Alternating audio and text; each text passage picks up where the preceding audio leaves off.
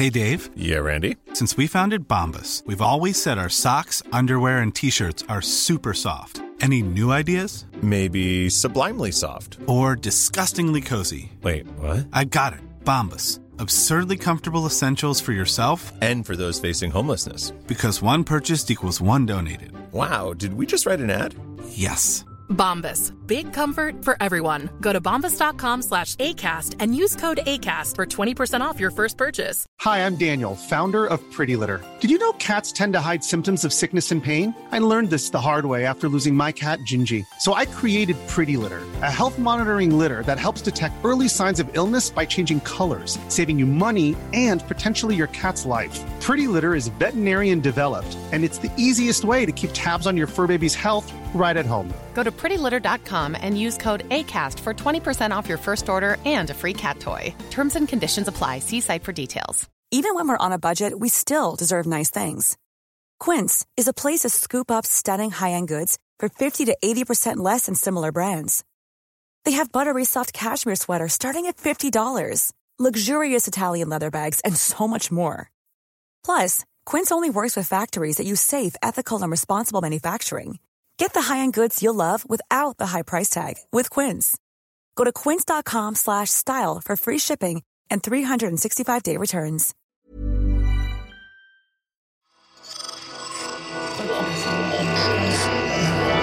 Esse podcast é apresentado por b9.com.br.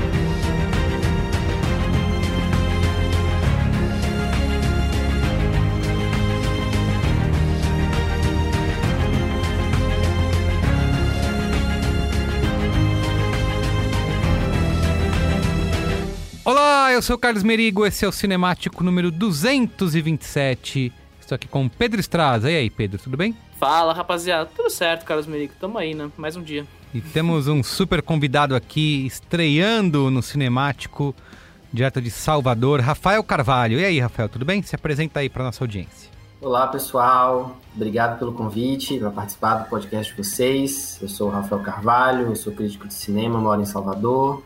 Escrevo no Jornal à Tarde, escrevo também, tem um site pessoal, Moviola Digital, é onde vocês podem me ler aí. movioladigital.com.br, é isso? Exatamente. Muito bem. Então é isso, temos aqui um elenco qualificadíssimo para discutir aqui. Rafa é qualificado, pelo amor de Deus. Não me venham com o papo de pessoas qualificadas, porque aqui a gente só chama de gente qualificada. Assim, Não podemos dizer o mesmo sobre você, né, Pedro? É brincadeira. Não. Tem que equilibrar, né? Tem que equilibrar. Brincadeira. Nós somos qualificadíssimos agora, também. Ficou exigente para mim o negócio aí, hein? Então, vamos lá. Muito bem, o nosso papo aqui desse episódio é o filme Dr. Gama, né, filme brasileiro que estreou nos cinemas no dia 5 de agosto de 2021 e chegou mais recentemente aí, 10 dias depois, menos de 10 dias depois, né, Pedro? No catálogo da Globoplay. Então você pode assistir aí no seu streaming no Globoplay, Dr. Gama, dirigido pelo Jefferson D. Só não entre achando que vai ser o filme do Hulk, né? Porque senão, né, Dr. Gama, eu acho que... Pensei na piada agora, desculpa ao público aí, a todos da mesa. Então é isso. Dr. Gama, do Jefferson D, é o nosso papo aqui de hoje do Cinemático. Mas antes, quero aqui, como sempre, divulgar a rede B9 de podcasts. Você pode acessar podcasts.b9.com.br ou procurar por B9 aí no seu aplicativo preferido de podcasts. Estamos em todos eles, tá bom? Você pode encontrar aqui os episódios dos nossos incríveis programas. Inclusive o Cinemático, né? Que você já está ouvindo, mas não custa lembrar que o Cinemático sai toda terça e quinta-feira. Pode procurar aí, sempre que você assistir uma série ou um filme e quiser acompanhar aqui. Pode procurar no nosso feed, que grandes chances da gente já ter conversado aqui no Cinemático, certo? E também, Pedro, não vamos esquecer de convidar a nossa audiência para nos seguir lá no Instagram, @cinemáticopod, também no Letterboxd, no Twitter, no Facebook, onde as pessoas podem acompanhar, né, as nossas pautas, deixar opiniões, concordar ou discordar aqui das nossas opiniões. Às vezes elas xingam, mas nem todo tem Pode gente... xingar, que ótimo. A gente gosta... Tá liberado, né? Pode xingar com carinho, né? Tem que ter delicadeza, mas... pra não pegar na diretriz do Instagram, você não ser bloqueado no Instagram, né? Tem que ter esse equilíbrio aí. Mas se for Você ser processado pelo cinemático. Isso, exatamente.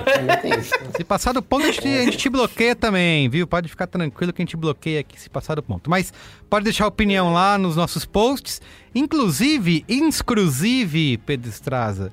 De vez em quando a audiência palpita aqui, né, nos nossos temas e escolhe qual é o filme, qual é a série que a gente vai comentar. A gente bota a enquete lá no Instagram, no Twitter. Quando a gente tá em dúvida, né? É difícil a gente tá em dúvida. Muitas vezes, na maioria das vezes, a gente tem total certeza. Somos ditatoriais aqui nas escolhas. Somos muito precisos, eu diria. Exato, muito precisos, assim. A gente escolhe as precisas. Mas de vez em quando, né? De vez em quando a preguiça dá conta, a gente fica meio... A gente deixa o povo falar. A gente não sabe.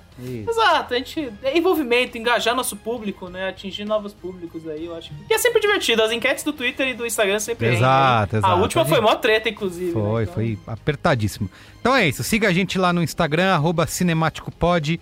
Também nas outras redes todas, pode seguir. Tá bom? Ótimo. Muito bem, então vamos lá. Vamos pra pauta? Pauta.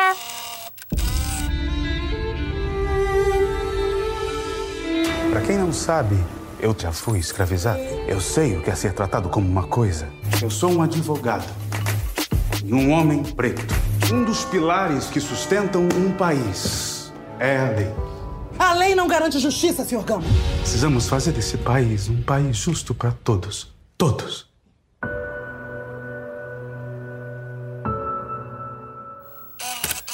Muito bem, Dr. Gama, como eu falei, filme que está disponível aí na Globoplay desde o dia 14 de agosto, né? Após uma breve passagem pelos cinemas, dirigido pelo Jefferson Day. Por onde você quer começar, Pedro Estraza?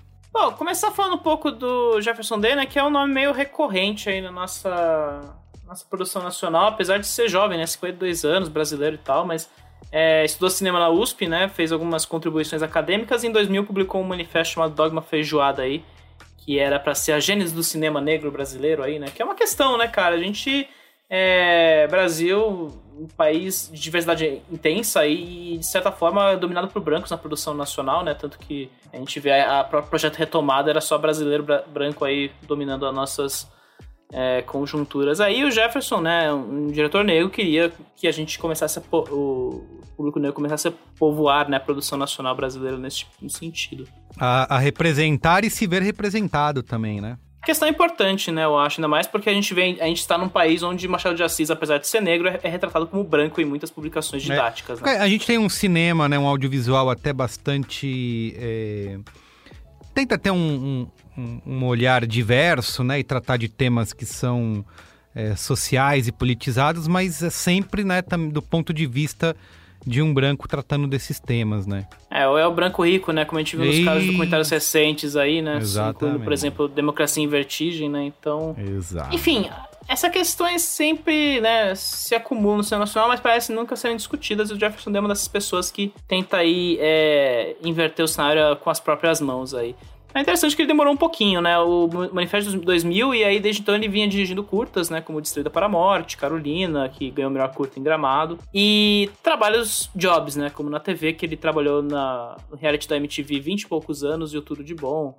Foi fazer o Popstars no SBT, foi fazer Brasil Total Estrela Periferia na Globo. Então, demora um pouco, né? Ele demorou 10 anos aí pra lançar seu primeiro longa-metragem, que é o Brother, né? Que tem o Kyle Bly e o Jonathan Hangensen no elenco. E, se não me engano, que aí a memória falha, mas eu acho que teve uma estreia de impacto, né? O filme recebeu 29 indicações a todo tipo de prêmio, recebeu 5 troféus em Gramado, 3 no Prêmio Guarani de 2012, e foi selecionado para o Festival de Berlim daquele ano, aí sendo lançado então em abril de 2011 no circuito brasileiro. E, enfim, foi uma passagem mais ou menos explosiva aí, que eu acho que alçou o cara uma posição um pouco melhor assim no cinema brasileiro que só o operar mão de obra de TV ou que almeja ser alguma coisa fazendo curta, né? Então, desde então, né, o Jefferson tá aí fazendo a labuta, né? Em 2013 ele fez a direção de episódios de Pedro e Bianca, ele chegou a dirigir a 6ª temporada de Conexões Urbanas no Multishow, e aí, 2017, mais ou menos, ele lançou o Amuleto aí, que é essa segunda longa-metragem estrelada pela Maria Fernanda Cândido, né? Então, assim, é um cara que vai e volta aí na produção nacional, né? Em 2016 ele transformou o livro do Hélio de la Penha, Correndo Atrás, numa comédia. E aí, por essas e outras, o cara tá aí fazendo todo tipo de coisa, e o que explica ele tá agora na Globo Filmes tocando uma espécie de simbiografia, uma aventura inspirada na história, que é o Dr. Gama aí, um filme que é todo centrado na história de Luiz Gama, né? Então, esse filme originalmente foi pensado para se chamar Prisioneiro da Liberdade, né? Ele tinha o Fabrício Boliveira no papel principal, e é um filme que tem um roteiro do Luiz Antônio e a consultoria de pesquisa da Lígia Fonseca Ferreira, né? Mas aí o projeto vai evoluindo, né? Então, desde 2018 pra cá, o Jefferson Day entrou, outros atores foram entrando, e claro, tem a pandemia que fez o filme ser adiado e ir pra outro canto completamente diferente aí, incluindo essa estreia quase simultânea no streaming nos cinemas aí, que foi agora, né? A gente, como o próprio Merigo disse no começo do programa, o filme estreia mais ou menos 2 semanas depois de ter uma estreia aparentemente simbólica nos cinemas.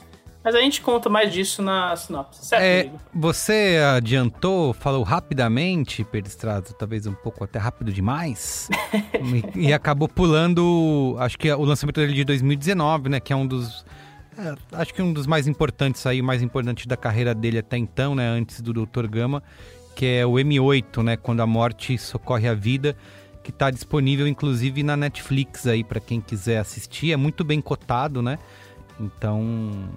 Confira. Se não me engano, ele chegou nos cinemas por um tempinho ali, agora chegou ao streaming. Eu não sei se chegou a estrear antes da pandemia, o Rafa pode talvez saiba, não sei. É de 2019, né? Eu tenho a impressão de que sim, mas eu acho que pega aquele período já entrando em 2020, e aí eu não tenho também certeza se ele estreou de fato nos cinemas. Talvez tenha estreado em poucas praças, né? Essa informação eu também não tenho, mas eu tenho a impressão de que sim. Mas foi algo muito, muito rápido mesmo. O começo de 2020 é um problema, né? Porque a gente acha que a pandemia começou com a virada do ano para 2020, mas a gente esquece que tem aqueles 3-4 meses de esperança ali, que parecia que o futuro era bom, e aí, de repente meio que... Onde aconteceu alguma coisa, sempre, né? Certos vírus saíram do controle aí, disseram, né? E meio complicou a situação. Muito bem, vamos lá, sinopse. Baseado na biografia de Luiz Gama, um dos personagens brasileiros mais importantes, Dr. Gama conta a história do homem negro que utilizou as leis e os tribunais para libertar mais de 500 escravos. Muito bem, repercussão do filme, né? Temos... Os gringos não assistiram, então não temos notinhas aí das plataformas globais, né? Como Rotten Tomatoes e Metacritic. Mas o Letterboxd, dominado por brasileiros, né? Assim como toda boa rede social, traz lá a cotação de 3.4, né? Uma boa nota aí para Dr. Gama. Temos outros dados de audiência, Pedro Estraza? Cara, eu assim, né, Globoplay, então a gente não tem a mínima ideia do que tá indo bem ou não naquela plataforma, né, e é meio bizarro, né, porque Globoplay já tem 2-3 anos de vida aí bombando, aí já tem uma aposta central na Globo, assim, os caras deviam ter que começar a ter um pouco mais de alcance aí no rolê, pelo menos, assim, porque eu acho que, apesar de uma certa comoção popular, a gente vê mais pessoas do que a gente geralmente vê nessas horas vendo o filme, comentando. O filme claramente teve uma repercussão aí que levou ele mais longe do que a gente espera aí de uma produção da Globo Filmes, né? Mas, de qualquer forma, eu acho que o ponto mais importante é esse lado aí da estreia simbólica nos cinemas, o que me parece um movimento que imita um pouco a ação da Netflix aí nos cinemas ao redor do mundo, né? Que é aquela coisa de colocar os seus principais lançamentos 1 ou 2 semanas no cinema, pra quem tiver interesse em ver o filme na tela grande, aí depois você coloca no stream pra todo mundo ver, assim, cria aquele espécie de boom. São estratégias de programação, eu acho, dá pra dizer, né? Que é um problema muito sério, porque esse filme é um mercado muito competitivo e toda semana tem coisas entrando. A gente literalmente viu 2 semanas atrás a HBO Max colocando 180 títulos do dia pra noite por causa do licenciamento da Sony. Isso é uma questão, né? Então, como fazer os filmes ganharem tração, né? Eu acho que no caso da Globo, a Globo pegou essa estratégia da Netflix e meio que imitou a sua própria forma. O filme tá aí passando em algumas pequenas casas selecionadas, eu acho que tá passando aqui em São Paulo no Belas Artes, o Espaço Itaú da vida. Não foi parar no Cinemark, por exemplo, que tem um maior alcance, ou no Centerplex da vida lá, que aí vai Brasil adentro, né? Não foi pro shopping, né? Não foi pro shopping, ficou nas casas de arte, né? E o que é duro, porque estamos mesmo na pandemia, ou seja, as pessoas estão tendo muito cuidado para ir no cinema, e as salas pequenas se ferram gostoso nessa equação, né? Tanto que a gente viu aí, e aí fica uma singela homenagem ao Guion Cinemas aí de Porto Alegre, que tá fechando as portas daqui semana que vem, aí, começo de setembro aí, porque não tem público, cara. Ninguém tá indo num cinema pequeno pra bancar ali a operação, né? Enfim, complicado. Pedro, sobre essa coisa da estratégia da Globoplay, né? Eu particularmente acho muito interessante essa estratégia. O problema é mesmo a pandemia, assim, né? Quer dizer, porque, e principalmente se a gente pensar na Globoplay, que eu acho que é um stream que tá ainda se estabelecendo mesmo, assim, com essa coisa de lançamentos, né? Fora outras coisas que são da programação da própria Globo, assim.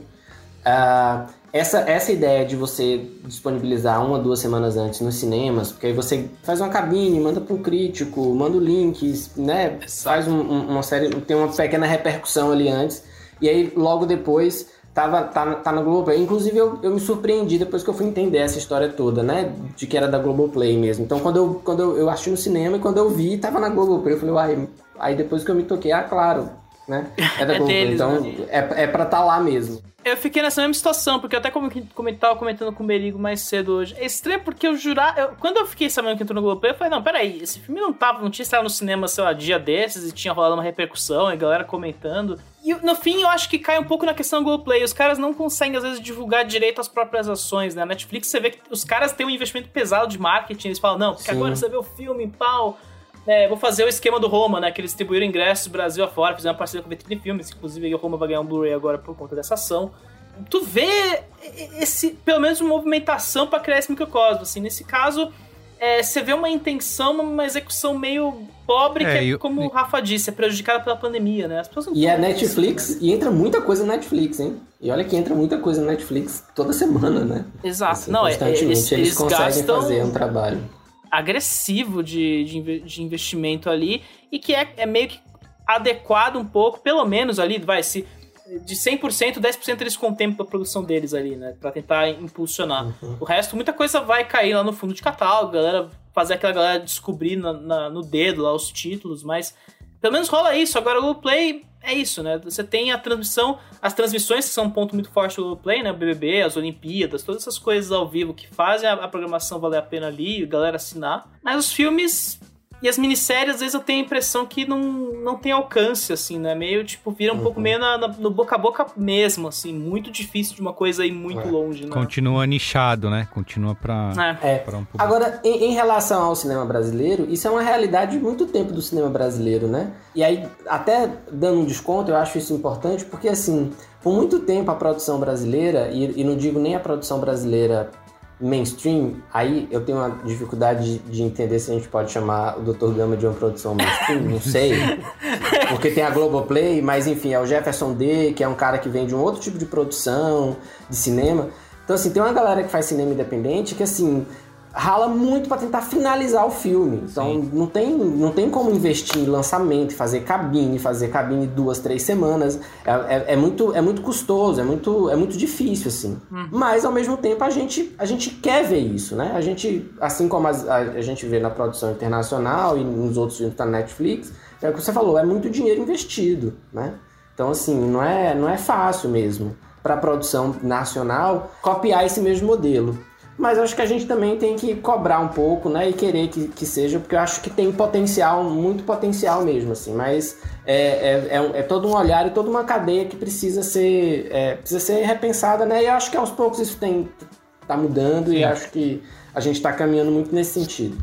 Mas para a produção brasileira isso sempre foi muito difícil. Eu acho que o ponto aqui é mais torcer que seja mais um teste da parte do Globoplay que uma método de aplicação deles, né? Que é realmente perceber, isso aqui falhou por isso, vamos aprimorar essa parte e aí trabalhar pros próximos. Que é um problema, cara. O Globoplay, assim, a parte de filmes não é o forte deles, assim, claramente. Por mais que eles tiveram um catálogo vasto aí, a coisa vai e volta, né? Tem muita coisa entrando e saindo ao mesmo tempo, mas eles têm filmes nacionais muito importantes ali do catálogo que podem ser exaltados, né? Então... é uma questão. Tem que procurar, né? Tem que navegar lá no catálogo e descobrir. Eu descubro bastante coisa lá, principalmente documentário.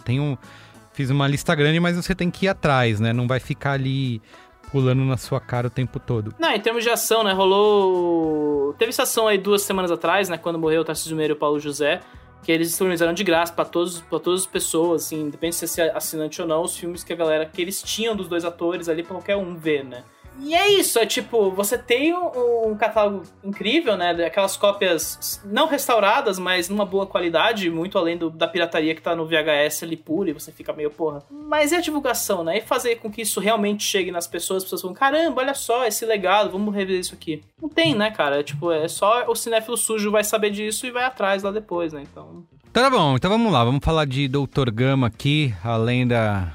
guerra dos streamings, que Perestrada sempre adora, né? Nossa, é horrível. As pessoas, aí da corda fica discutindo isso o dia inteiro, exatamente, né? Exatamente.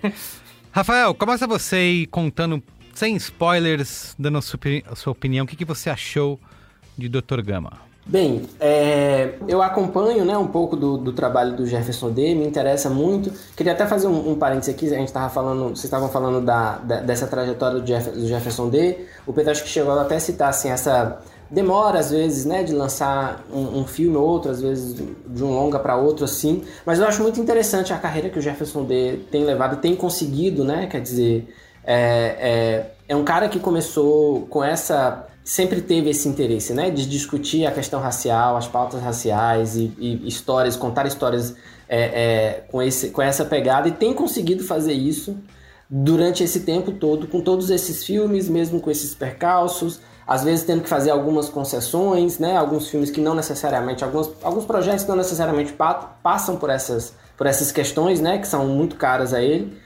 Mas acho muito incrível, assim, mesmo, assim, a trajetória do Jefferson D e o que ele tem conseguido fazer. E aí você vê o M8 na Netflix, o Dr. Gama na Globoplay, eu acho isso incrível, né? Se a gente pensar no Brother lá, o lançamento do Brother, por mais que o Pedro tenha falado né, de como foi assim, né, naquele momento. Mesmo assim, é um lançamento pequeno, é um filme, né, que a gente poderia chamar de cinema independente, né? Não é nada muito grande, assim. Então eu acho muito incrível, eu acho muito admirável mesmo o trabalho que o Jefferson D tem feito.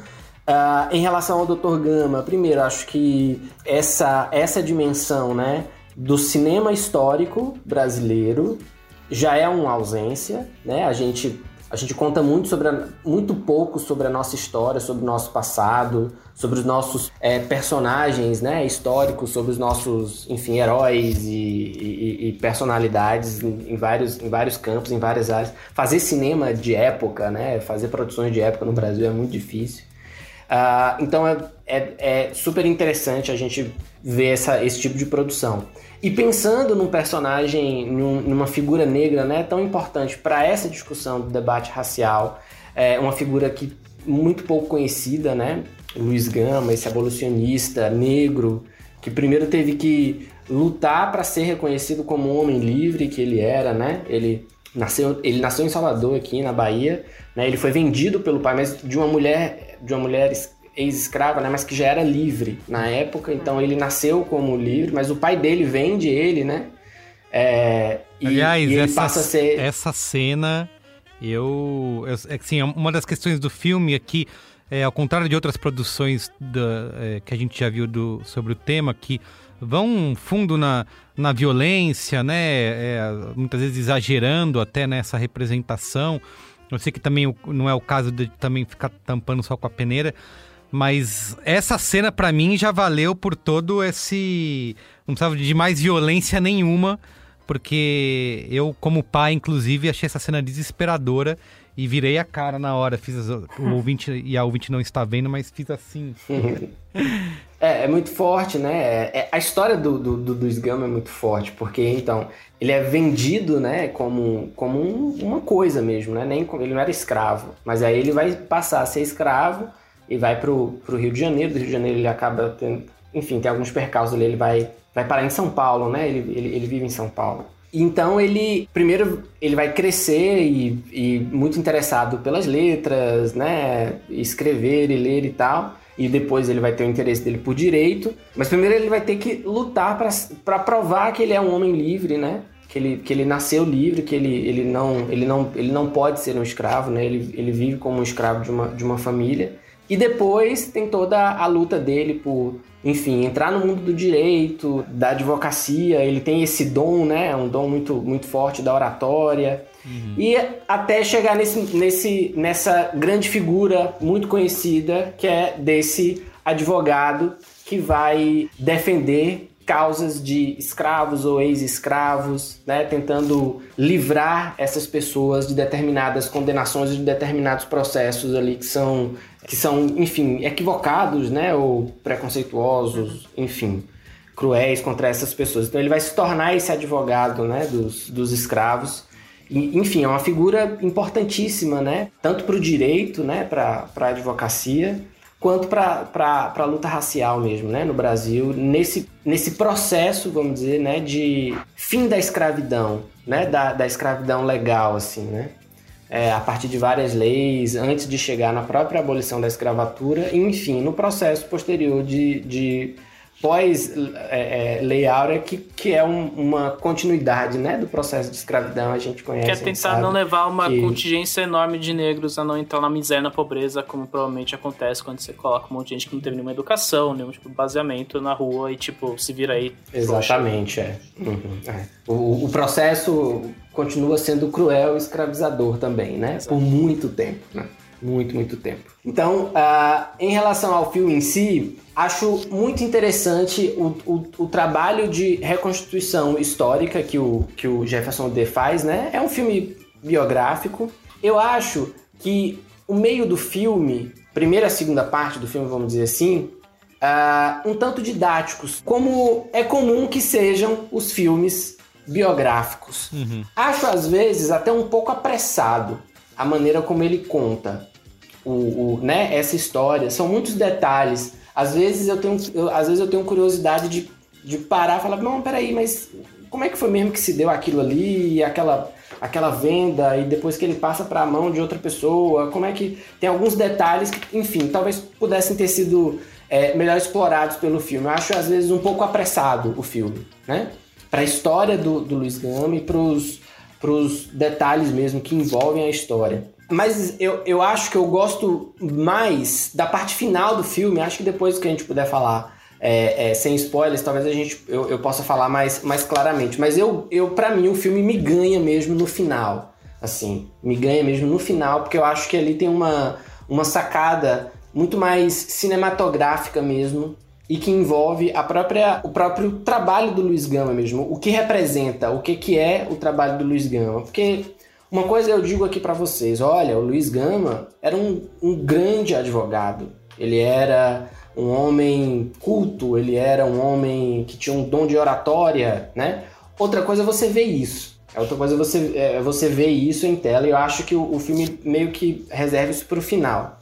Tem uma coisa em relação ao Jefferson D, que para mim é claro na obra do Jefferson D, no trabalho do Jefferson D, é que às vezes nesse interesse que ele tem de colocar em questão essas pautas raciais, ele tem uma mão meio pesada, às vezes. Uma mão um tanto pesada para lidar com determinadas questões.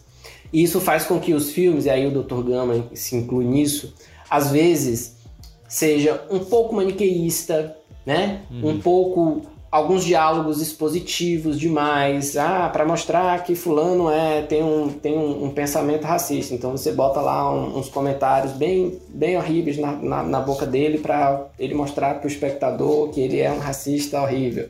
Enfim, tem uma tipo personagem específica que rola isso aí, é meio constrangedor de ver, assim, você sente essa mão pesadinha mesmo. E aí, diante disso, e aí depois até que eu vi o M8, eu vi o M8 também bem recentemente, o M8 pra mim também tem essa mesma mão pesada, só que eu fico pensando, porque às vezes a gente idealiza os filmes, né? Quer que os filmes, enfim, sejam desse jeito que a gente gostaria, o que a gente pensa. E às vezes o Jefferson D quer mesmo ter uma mão pesada, assim. Às vezes ele quer colocar essa mão, assim. Às vezes você vai assistindo os filmes e você vai se dando conta de que é nesse tom mesmo que ele trabalha. É nesse tom mesmo que ele tá agindo, né? Acho que existem maneiras de você modelar isso. E pra mim, o final do Dr. Gama, acho que é muito revelador disso, assim. Acho que as coisas ficam um pouco mais visíveis de uma forma mais cinematográfica. Sim. Né? Com a mão mais não tão pesada, assim. Não sei o que vocês... Sim, menos teledrama, acham, né? Como pode parecer no início. Eu concordo bastante, assim, sem querer ser condescendente com o filme, mas eu concordo muito quando você fala, Rafa, sobre querer ter essa mão pesada, assim, né? Porque eu acho que a gente vê tantas produções, né, sobre o tema, sobre escravidão, americanas e britânicas, enfim. E o Brasil conta tão pouco a sua história, né, em que é óbvia a necessidade, a importância que o filme tem, né, a intenção política e social que o filme tem. Eu acho que ela é claríssima, assim, ao ponto de que a gente conta pouco, né? A história brasileira é um personagem tão importante da nossa história e que foi tão pouco representado, né, no audiovisual. Então, acho que, para mim, só a figura, né, do Luiz Gama já é cativante e merece, né, ter uma homenagem, ter um filme nesse sentido, e por si só isso já se justifica, né?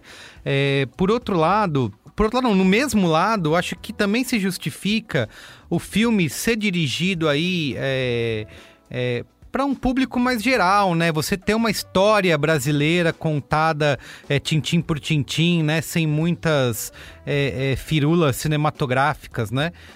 Você vai contar vai ser um filme clássico mesmo, né? Um cinema clássico de contar essa biografia de forma cronológica, né? Sem muitas idas e vindas, e apresentar para um grande público esse personagem, né, que vai ser exibido daqui a pouco. Vocês estavam discutindo aí sobre o filme ter ficado no cinema, agora tá no Globoplay, daqui a pouco vai estar sendo exibido aí na TV aberta, e vai ter um alcance grande, né, para um grande público poder conhecer a história aí do Luiz Gama. Então, eu acho que tem por trás essa artesanato aí de contar a história, né, de fazer esse filme. Eu acho que isso tá claro na cabeça dos idealizadores e do Jefferson D, de que vamos contar a história do Luiz Gama para um público grande, né? Para quem, como a gente aqui, né, como o Pedro sempre brinca, cinéfilo sujo, né, tá acompanhando ali, cavocando todos os cantos dos catálogos dos streamings e dos cinemas de rua, acho que fica talvez o desejo de ter uma maior profundidade, né, na história do Luiz Gama, né, de você ver com que o filme desejar que o filme pudesse ter um esforço maior em contar essa jornada e a gente poder sentir na tela de como foi a jornada dele, né? Então, eu concordo muito quando você fala, Rafael, que o filme é apressado, né? Em determinados momentos, assim, tudo que vai acontecendo na vida do Luiz Gama, você vai tendo algumas pontuações ali, mas logo já se pula para uma próxima etapa, né? A gente não sente, né, como espectador, o esforço que ele teve, né, ou o trabalho que ele teve de conseguir chegar, né, de como ele alcançou aquela oratória, né, de como ele alcançou aquela argumentação, né, que vai convencer todo mundo, né, de que aquilo que ele estava falando realmente era verdade, né? Esse processo todo, ele é muito apressado, né? A gente realmente nunca sente isso. Por exemplo, a gente tem o início ali contando como ele vai aprender a ler, e aí de repente você já pula, ele já sabe 3 línguas, né? Então, a gente nunca tem muito contato de como ele conseguiu... Tem a montagem do Rock, né, rolando na hora que ele tá aprendendo leitura, assim, gonna fight now, assim, né? O cara isso, poderia ter uma montagem dessa, pelo menos para nos dar mais essa sensação de como ele chegou até ali, né?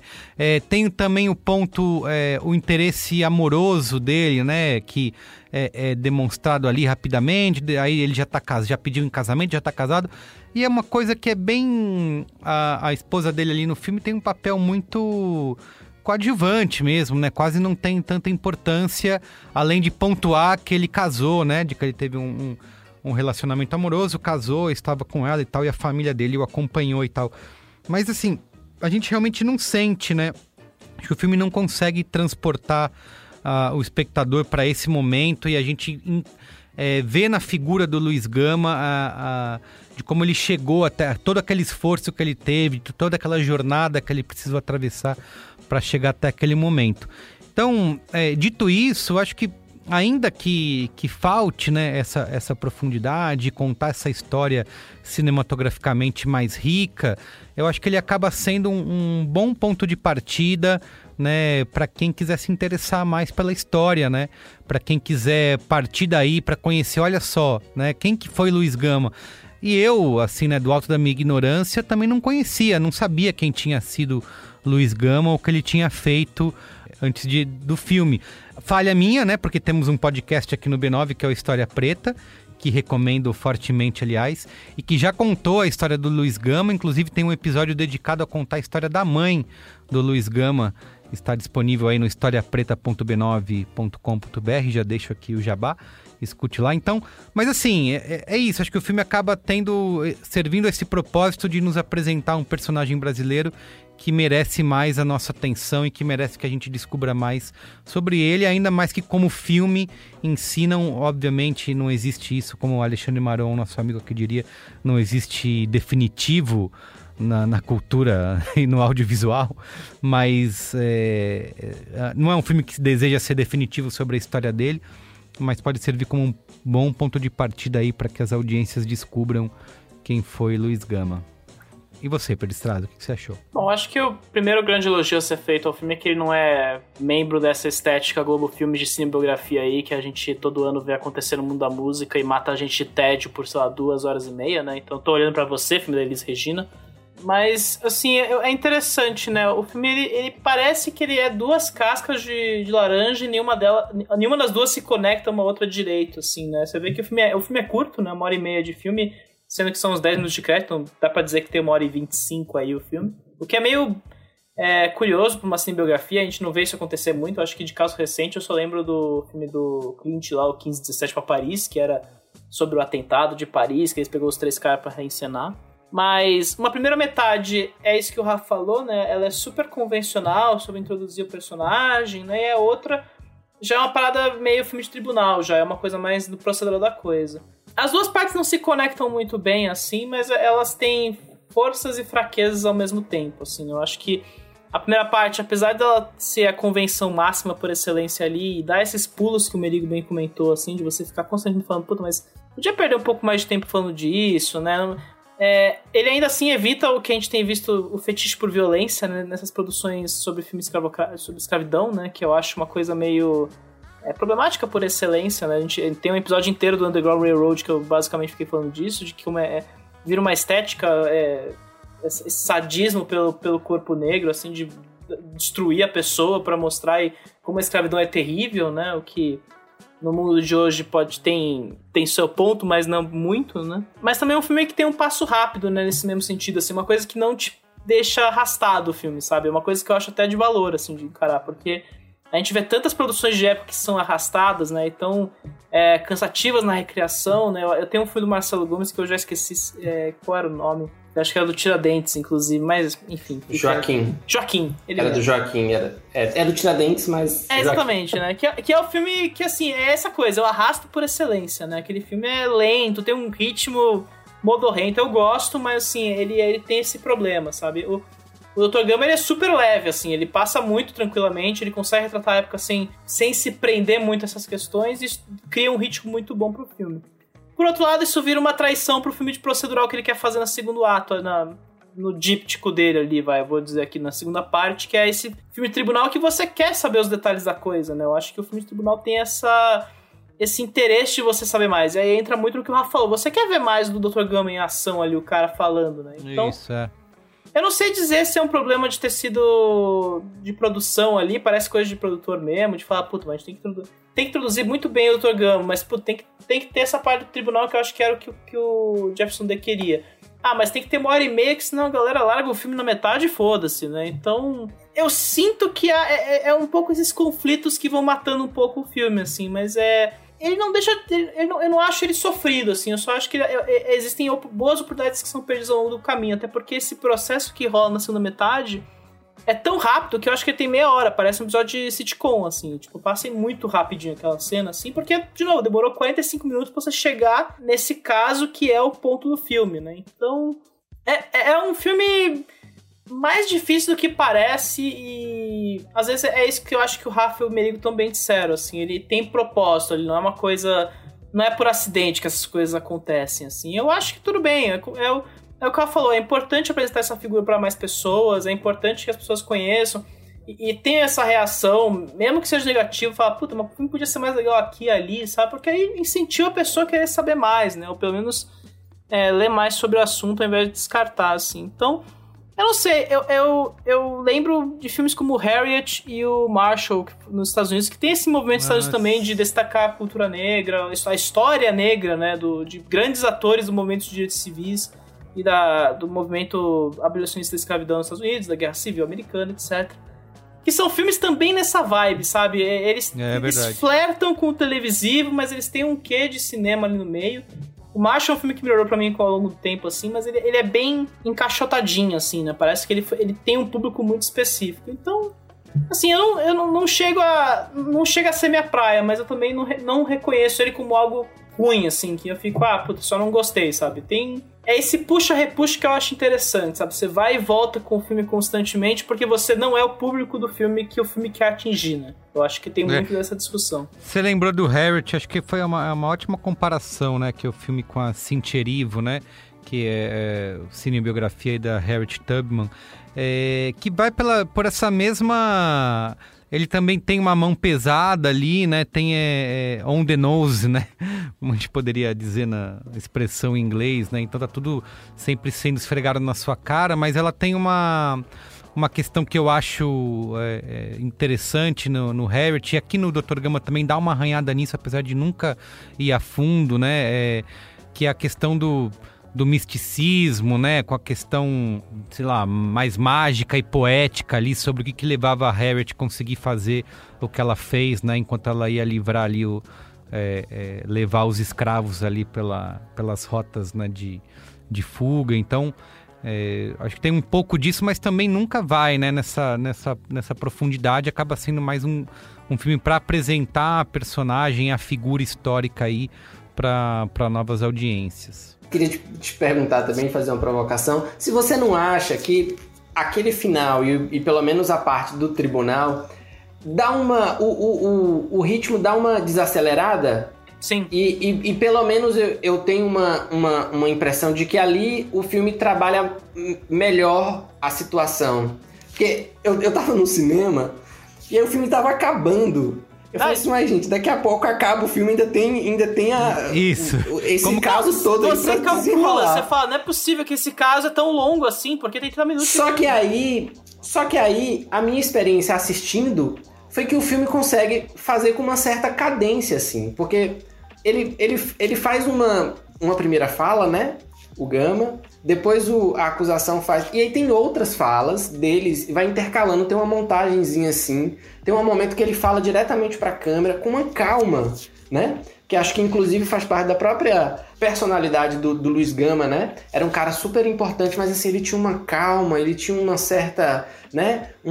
Uma forma de falar, assim. Eu realmente eu fiquei muito surpreso com o trabalho do César Mello, né? O ator que interpreta o Luiz Gama adulto. Achei ele muito bom. E aí na cena do tribunal é quando eu vejo, assim, bem o ator, né? É isso.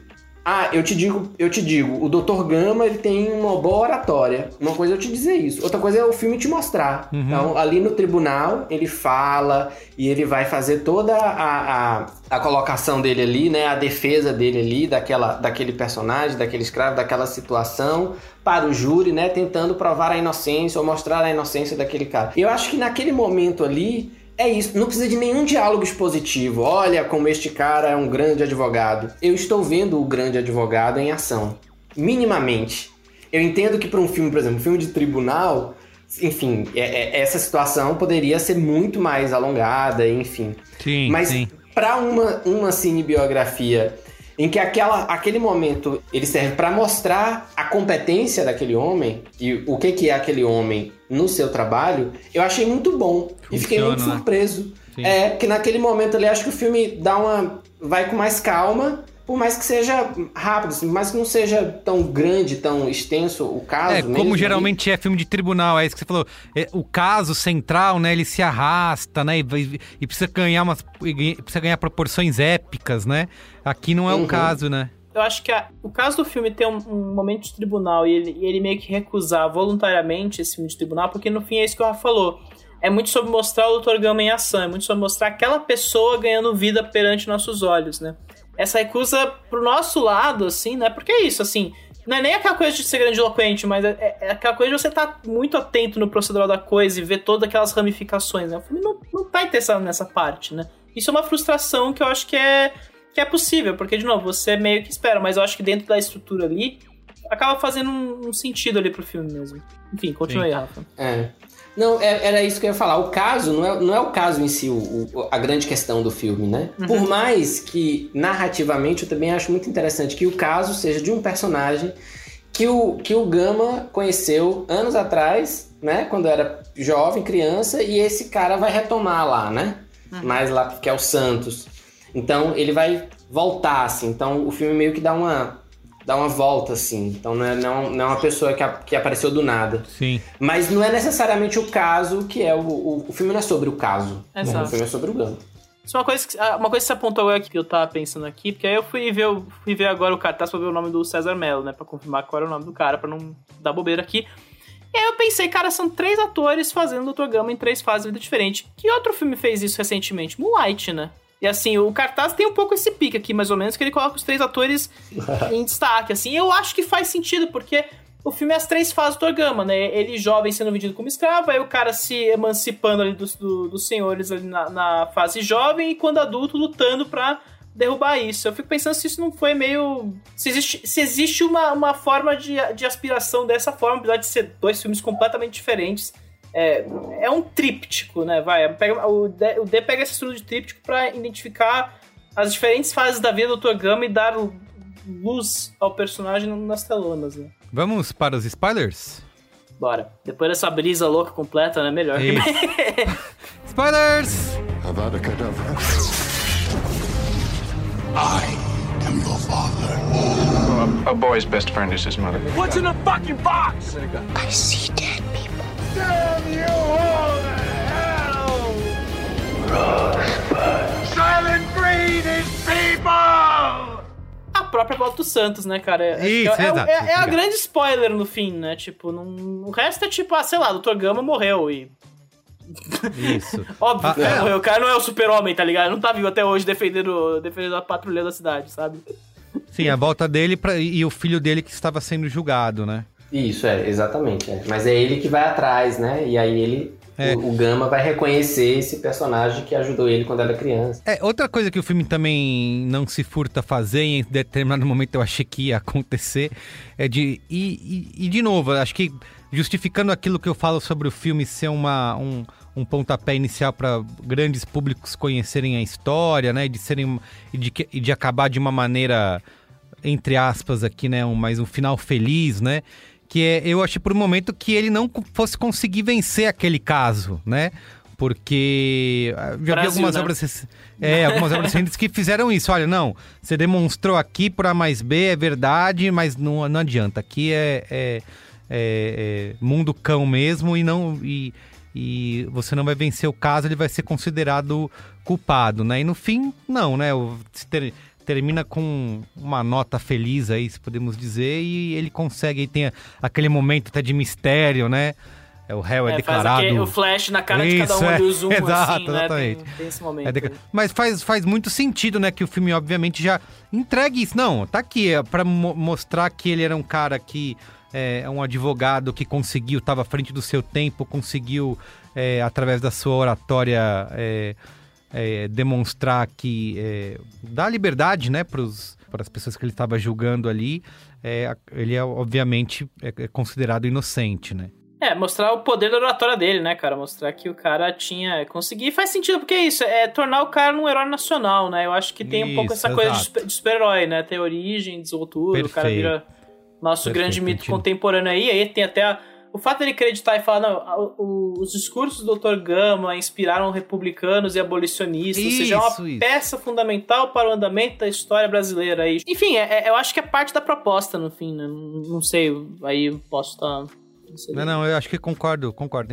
Tem a ver com essa proposta de criar o herói, né? Então não poderia ser diferente disso, né? Inclusive o filme várias vezes flerta com fazer essas pontes pro nosso presente, né? Então eu acho que descobre o Dr. Gama congelado, né? Traz ele pros Vingadores, né? Tem toda essa estrutura.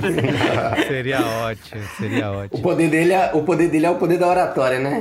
Isso, exato. Falar e convencer as pessoas das coisas. Vai destruir os inimigos falando. Muito bem. Mas, a gente não vai nem falar da cena meio constrangimento que o Rafa bem citou aí, que é a cena da mulher lá, que é a viúva do cara que foi morto. Ah, é verdade, né? Que ela faz isso. Que ele vai lá falar com ela e... você pode servir no riacho lá com os cavalos e os porquinhos.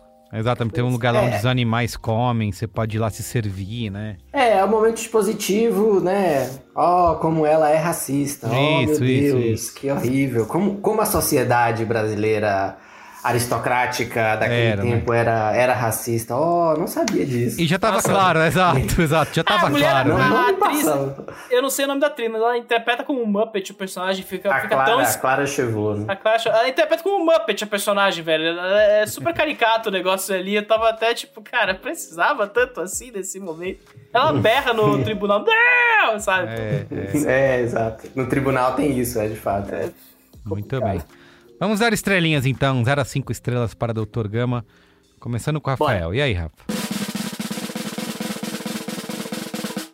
3 estrelas. Olha só. Muito bem. E você, Pedro Estrada? Síntese direto ao ponto. Esse é o Rafael Carvalho. Isso é a coisa mais...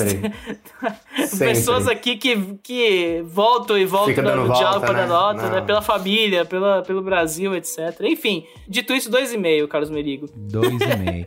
Eu, pra não deixar você jogar muito pra baixo, Pedro Estrada, também vou no 3 estrelas aqui, tá? Tá certo, não tenho nada contra. O Merigo fica por último, porque ele calcula. A gente agora é um aprendizado. Rafa, a gente precisa te contar que isso aqui é um aprendizado recente aqui do Cinemático, tá? Como o Pedro joga a nota pra baixo. De equação de nota aí. Isso, a galera pede pro Pedro dar nota primeiro, porque aí quem vem depois vai equalizando pra média poder ficar justa, sabe? Então daqui a pouco vai ter que fazer assim, a gente conta até 3 e todo mundo fala junto. Isso. Democracia, né? Apuração dos votos. Tem até Shop e Fisher Price aí pra fazer a apuração. Exatamente. Gente, a média do cinemático é 2,83, ou então 3 estrelas. 3 estrelas. Eu acho justo, cara. Vai ver o Dr. Gama, tá na Google Play, meu brother. Tá de boa ali, pelo amor de Deus. Facilmente recomendável. Recomendo ver o M8 também, do Jefferson Day. Acho que essa obra do Jefferson Day, acho que ela é muito coesa, né? A gente consegue, né, perceber determinadas questões. E acho que até um filme ajuda o outro, assim, a entender aonde que esse diretor quer chegar, o que ele quer falar, o que ele quer construir mesmo como cinema, né? Infelizmente o Brother não tá em lugar nenhum, né? Tem essa questão. O Brother aí. Não está, exato. Até procurei aqui pra ver se eu fazia esse serviço pra audiência, mas não está disponível. Cinema brasileiro precisa de distribuição, galera. Foco na distribuição. A gente Fica a dica aí, Globoplay. Procura o Brother. Pelo amor de Deus, é isso que eu peço. Muito bem, gente. Então é isso, o programa de hoje fica por aqui. Lembrando que você pode entrar em contato com a gente no e-mail cinemático@b9.com.br ou seguir a gente nas redes sociais, @cinemáticopod. Rafael, quem quiser te seguir aí, faz como? Eita, olha, eu sou meio ruim de redes sociais. Eu tô no Instagram, Rafa Ali Carvalho. Tá meio teia de aranha lá, mas às vezes eu apareço por lá. Enfim, Moviola Digital. E pode te seguir também no Letterboxd, que eu acabei de fazer aqui, aliás. Quero ver suas estrelinhas. Exatamente. Rafael Carvalho no Letterboxd. Muito bem. Você dá estrelas no Letterboxd, né? Muito. Todo mundo aqui dá. Se não der estrela, eu paro de seguir. Eu também. Isso que eu ia falar. Não confio. Exatamente. Tem que dar estrelinha. Você abre o Letterboxd só pra xingar as pessoas depois do filme. Filho da puta, deu essa nota pra esse filme. Vai tomar no cu, né? Eu julgo as pessoas pelas estrelinhas. Perfeito. Assim, então tamo junto. É isso mesmo. Pra isso que serve. Muito bem. Então é isso, gente. Obrigado, viu? Um beijo pra vocês. Obrigado, pessoal. Valeu. Tchau. Até mais. Tchau.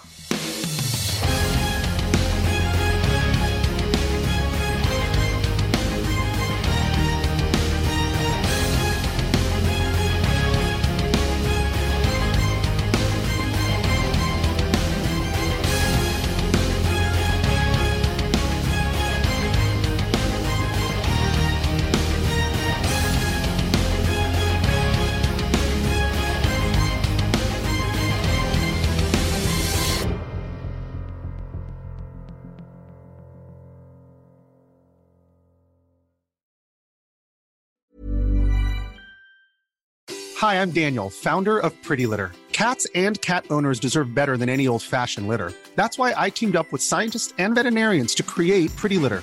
Its innovative crystal formula has superior odor control and weighs up to 80% less than clay litter. Pretty Litter even monitors health by changing colors to help detect early signs of potential illness. It's the world's smartest kitty litter. Go to prettylitter.com and use code ACAST for 20% off your first order and a free cat toy. Terms and conditions apply. See site for details. Even when we're on a budget, we still deserve nice things. Quince is a place to scoop up stunning high-end goods for 50 to 80% less than similar brands. They have buttery soft cashmere sweaters starting at $50, luxurious Italian leather bags, and so much more. Plus, Quince only works with factories that use safe, ethical, and responsible manufacturing. Get the high-end goods you'll love without the high price tag with Quince. Go to quince.com/style for free shipping and 365-day returns.